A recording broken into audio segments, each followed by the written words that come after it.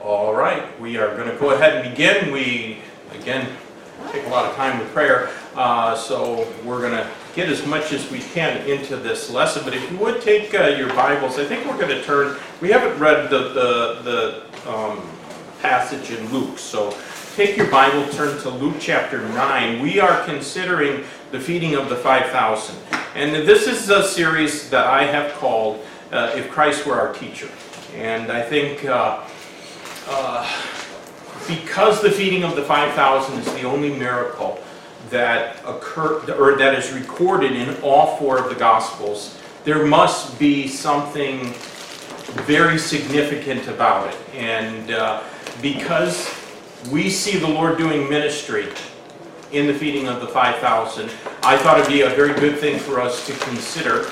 And we've already read in John and we've read in Mark, and let's now read in Luke, Luke chapter 9, beginning at verse number 11. And the people knew it, when they knew it, followed him, and he received them and spake unto them of the kingdom of God. It's interesting, let me pause there for a moment in the middle of that verse, because Luke's account is the only one that tells us that when Jesus, when that crowd came to Jesus, all four accounts say that Jesus healed them. And several of the accounts say that Jesus had compassion on them. He saw them as sheep having no shepherd. But Luke's account is the only one that says he spake unto them of the kingdom of God. And that is significant because we don't much hear about the kingdom of God in teaching and preaching. But we should. Because the kingdom of God, what we understand is the kingdom of God is what almost everybody else out there thinks is the church. So when you go to somebody, what's the church? Or, well, that's the collection of all born-again people living in the world, and it's this invisible, universal, mysterious thing that you can't see. Well, that isn't what the Bible says. The Bible says it was the church at Corinth, or it was the church at Rome, or it was the church at Thessalonica, or the church at Jerusalem.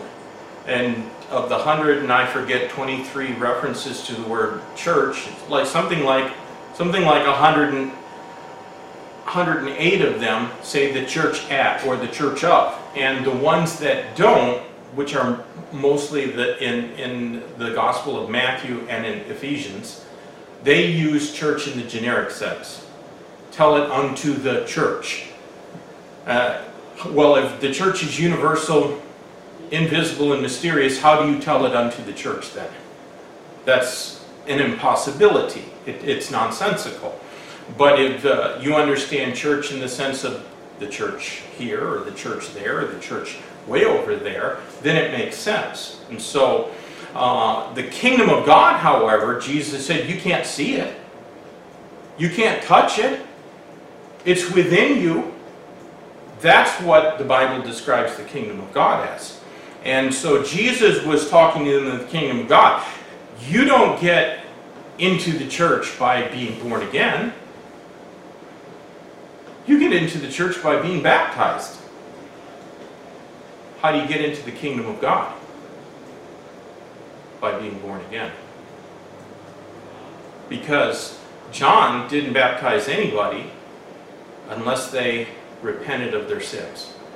And so that's a significant thing. When we consider ministry, we have to teach people how to get saved. And when we teach them how to get saved, we're showing them how to enter the kingdom of God. And until you're in the kingdom of God, you're in the kingdom of Satan. It's one of those two kingdoms. The kingdom of God or the kingdom of Satan.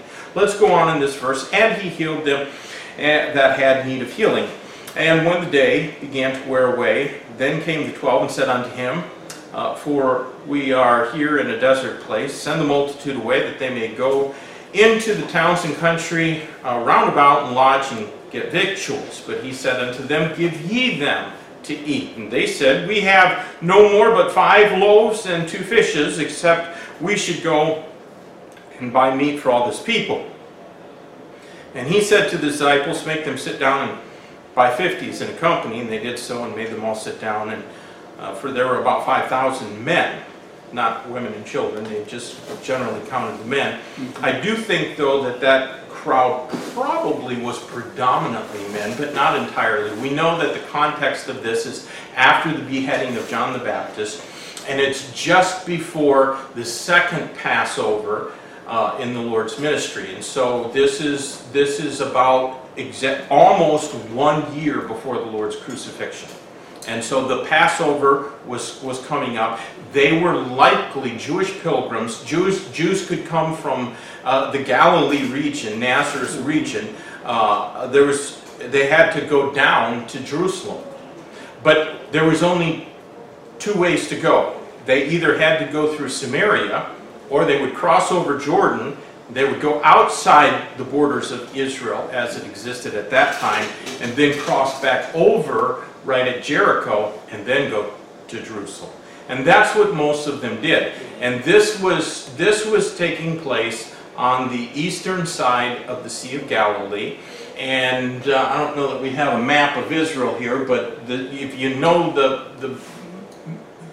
Israel, you got the Sea of Galilee in the north, the Jordan River goes straight down to the Dead Sea in the south. And so that's what they would do. They would stay on the eastern side of the Jordan River and then cross over near Jericho and then go to Jerusalem. And so there were about 5,000 men. We could easily think that there were 20,000 people. Then he took the 5 loaves and the 2 fishes, and looking up to heaven, he blessed them and brake and gave to the disciples to set before the multitude. And they did eat and were all filled, and there was taken up of fragments that remained to them 12 baskets. So we've begun talking about this. We see, not necessarily from Luke's account that we just read, but from the other accounts, when Jesus heard of the death of John the Baptist, he said to his disciples, get in a boat, and they went over, and he was trying to get to a quiet place. He was trying to get where they could be apart from the crowds and have a little peace and quiet. And every now and then, especially when we feel like we've reached the end of our own resources, we need to get apart for a while. And for some of us, that may not take very long at all, because some people's resources are very limited. And when I say resources, I guess I mean our ability to deal with other people.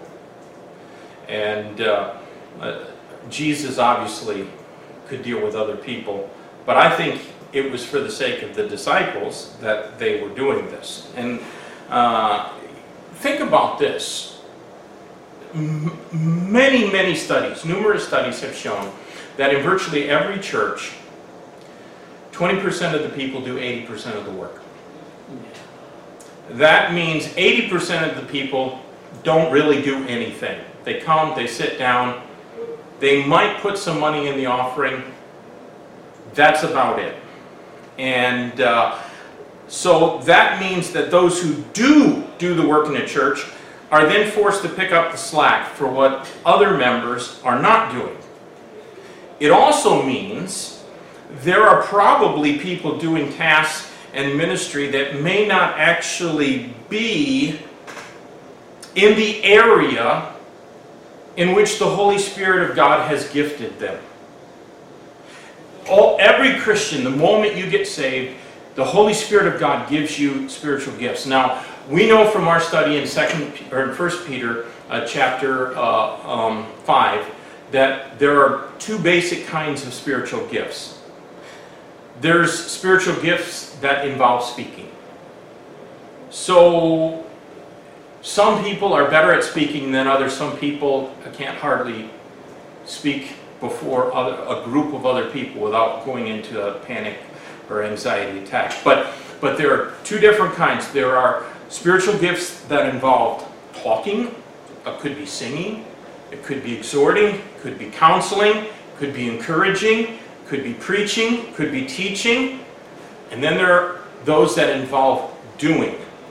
There's the Bible speaks about gifts of management, gifts of government, and What those gifts are really talking about is the ability to keep everything in the church functioning the way it should be. Somebody has to pay the bills. Somebody has to pay the missionaries, send the missionary support. Somebody has to clean the church. Somebody has to fix things that break. And all of those things are necessary things, and God gives people very different and varying spiritual gifts. I personally think, and I can't prove this with the Bible, but I think that God gives all of us spiritual gifts for two specific areas. One involving evangelism. In other words, we have a spiritual gift to be able to help others find Christ. That could be through doing the media ministry in the church and getting everything uploaded, making the website look nice, or making gospel tracts, whatever it might be. And then also we have spiritual gifts for edification. That is to build others up and to make the church better. And so when 80% of the people in the church, though, aren't doing anything, and 20% are doing everything, that means there are some, if not most of those 20%, that are having to do things that are not necessarily in the area in which the Holy Spirit of God has given them a spiritual gift. But they're more like Isaiah in Isaiah chapter 6, who when he saw the Lord high and lifted up, and they said, "Who will go for us?" Isaiah said, "Here am I, Lord. I'll go." And God is looking for that person. God is looking for that person, like in the day of Ezekiel, who will stand in the gap and fill in the hedge. And these days, there's a lot of gaps that need to be filled. And throughout this series, I have in my notes, you see here the yellow, those are all talking points. Because I want to engage the people in this class, however many or few there be here, to think about these things. What jobs do you think are most often left undone in churches, or who are being done by those that may not be particularly gifted in that area? It's quiet. Teaching ones. Teaching. That's a big one. Because teaching, of all the gifts, of all the jobs in a church, teaching takes time. Yeah. Teaching is the one that involves the most sacrifice. Because you don't stand up before other people for very long with nothing to say. And you know, some people have the gift of gab, and they can just get up and, they can get up and just, go on and on, but they're not really helping people grow spiritually. And this is what we're teaching. Now I'm not using actually a Bible. This is actually a harmony of the Gospels. So this is the Bible, but it's just Matthew, Mark, Luke, and John, and it's arranged chronologically. And so it's a chronological harmony of the Gospels, and then I can look at all four texts in parallel form. But if you're going to be an effective teacher, you have to pray. Because if we don't pray, then it's all on us, which means God isn't involved, and then it's pointless. We also need to know what we're teaching. So before you can teach others, you have to know the subject yourself, which means that you have to study.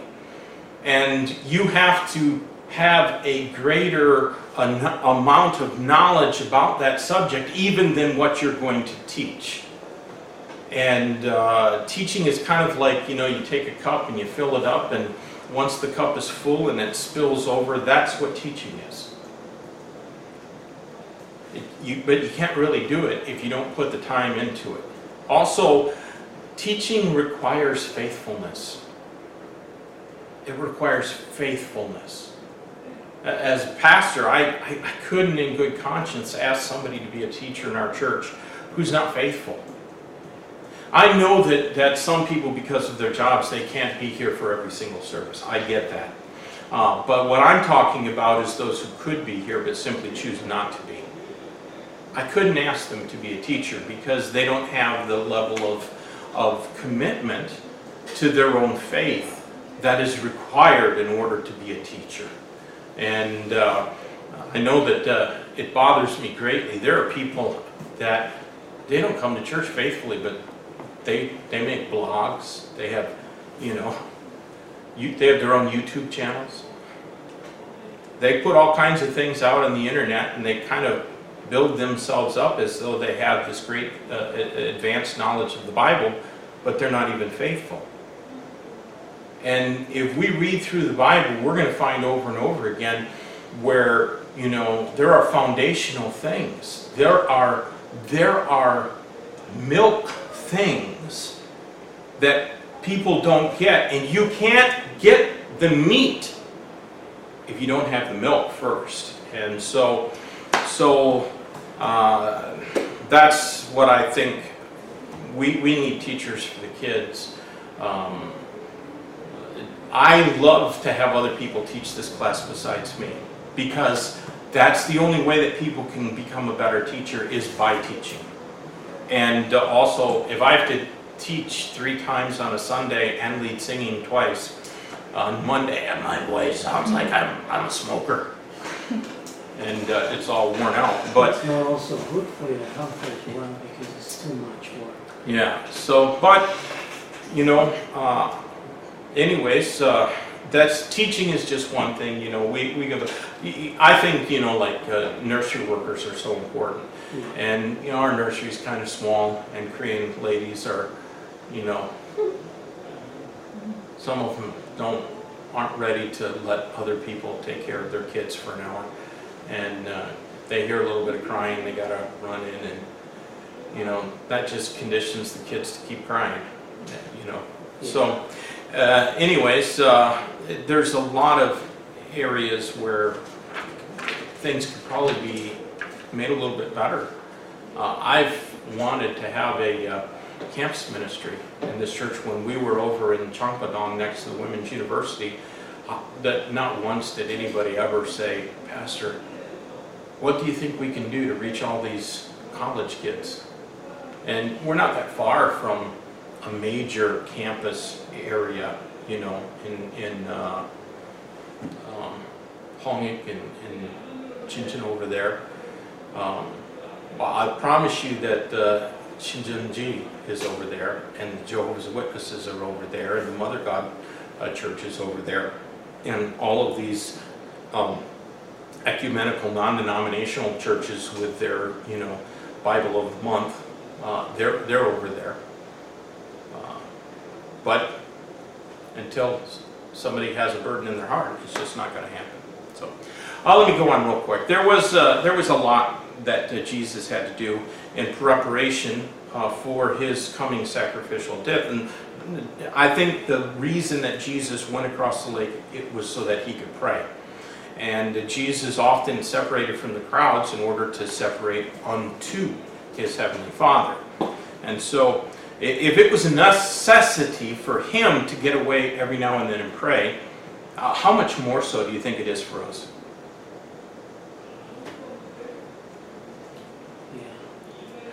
But I think when most of us get the opportunity to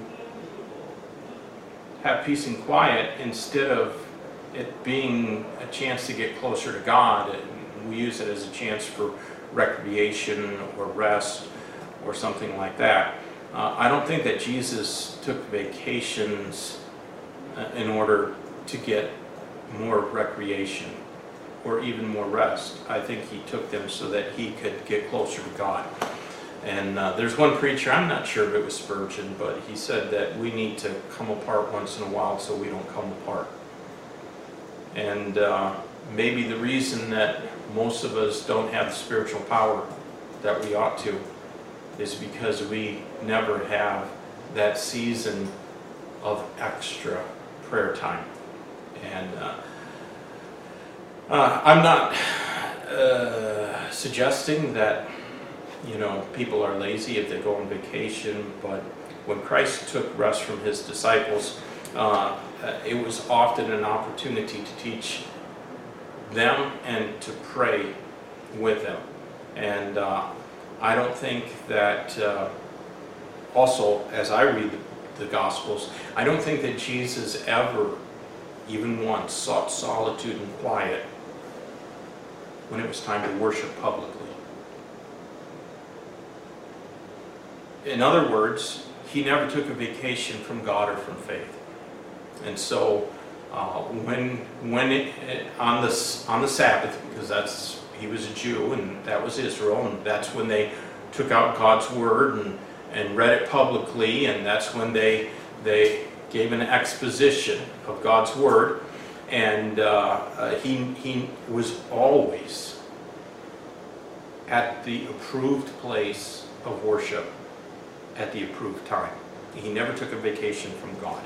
And so when we take our times of rest in God's service, it shouldn't be a rest from God or even a rest from serving God.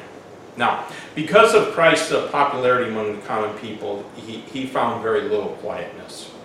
And so this miracle took place, as I said, near the Passover celebration, and there were great crowds of people that were making their way south, and they learned where he was. They followed him. He went across the lake in a boat with his disciples, but they traveled around by foot, and though his preference was for peace and quiet, he was flexible enough to seize an opportunity when it came. And he also didn't allow his own personal needs to cause him to be insensitive or indifferent to the need of others. And that's a big problem these days, is God's people being indifferent to others. Christ always acted when he was moved with compassion, and he was moved with compassion because of what he saw. There are too many Christians that look but do not see. He saw the people as sheep having no shepherd. He saw an opportunity to preach to them the kingdom of God, and he did not let that opportunity go unused. And all right, I think we will stop right here. And next week we're going to try, although I don't know that we'll make it because I still have like 6 more pages of notes. We really haven't barely got into discussing the significance of the feeding of the 5,000. We're really still considering the background to it and all, but there are some things, I think, that will really challenge us as we consider this. And so we'll get into it and pray that next week we'll have a few more people here, some who are out of town, that they'll be back safely. Let's close in prayer. Oh Lord, thank you for your love for us. Thank you for this day. Thank you for Jesus Christ, our Savior. He loved those people enough that he took a whole day to preach the truth to them. And then, because they were hungry, he fed them. Because they were sick, he healed them. And I pray, God, that you would help us to be like our Savior. Not to be content to send the crowd away unsatisfied, with their bellies hungry. I pray, God, that you'll help us to be busy about the Master's work. And Lord, use us this day. I pray that somebody might come hear the gospel and be saved. In Jesus' name we pray. Amen.